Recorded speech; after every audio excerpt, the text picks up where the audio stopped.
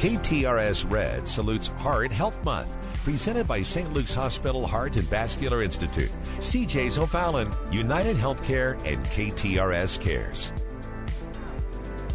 Hey, we take a couple minutes from regular programming to talk about your health, and it is Heart Health Month, and we'd like to talk with board-certified vascular surgeon Dr. Brian Peterson with St. Luke's Heart and Vascular Institute.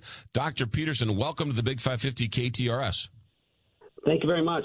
Let's talk carotid artery disease. Sounds terrible. What is it? Right. So you might wonder why we're talking about carotid artery disease during Heart Month, but oftentimes people with coronary artery disease or atherosclerosis or hardening of the arteries that blocks the coronary arteries on the heart can have blockage in the carotid arteries.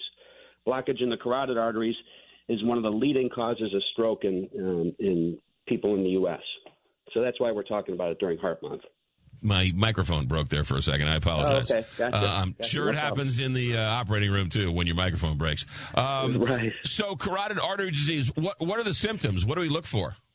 So basically, a lot of the patients that I end up operating on don't have symptoms, but the biggest and most concerning symptoms are stroke-like symptoms, whether it's a TIA or a mini stroke, often referred to as a mini stroke, that stands for transient ischemic attack.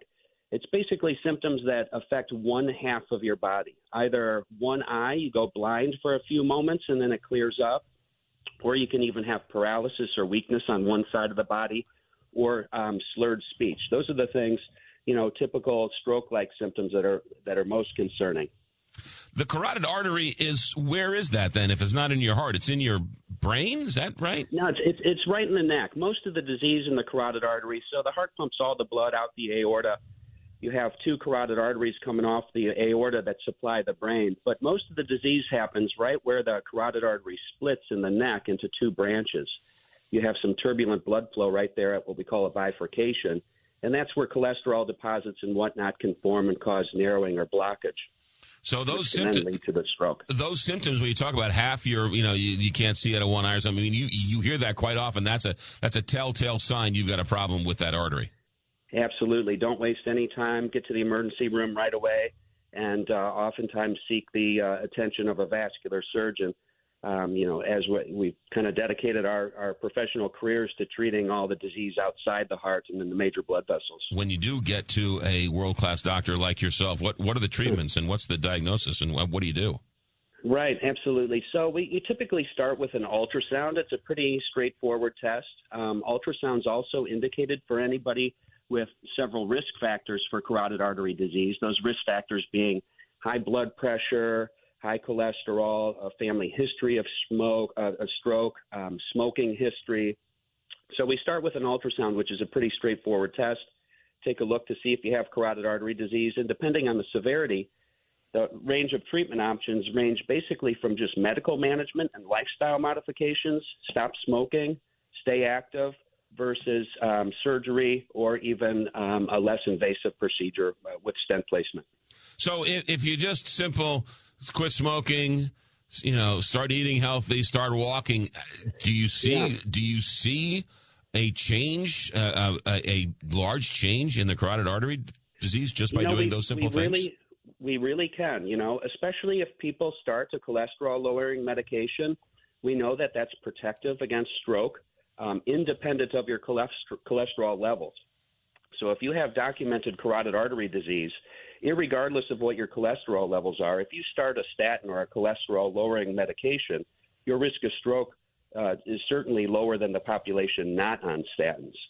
So we tend to follow, especially asymptomatic carotid artery disease, and oftentimes, I say my job is to keep you out of the operating room.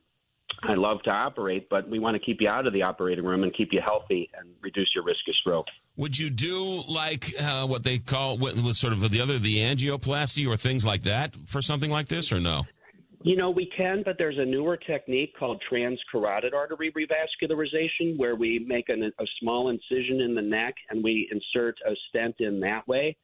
Transfemoral stenting, as you would go through the groin area with, say, coronary stenting and whatnot, that has a little bit higher incidence of stroke. Anytime we manipulate the carotid artery, there's a chance of stroke. But with this newer procedure called TCAR, or transcarotid artery revascularization, the stroke risk is extraordinarily low, in some cases less than 1%. Well, it's science fiction when you're talking about stuff like that, isn't it? Right, it is. It's some pretty smart engineers who came up with that technology. Doctor, I'm going to ask you this question again because we're getting a lot of questions on the text line about it. In terms of checking to see if you have symptoms, or can you check?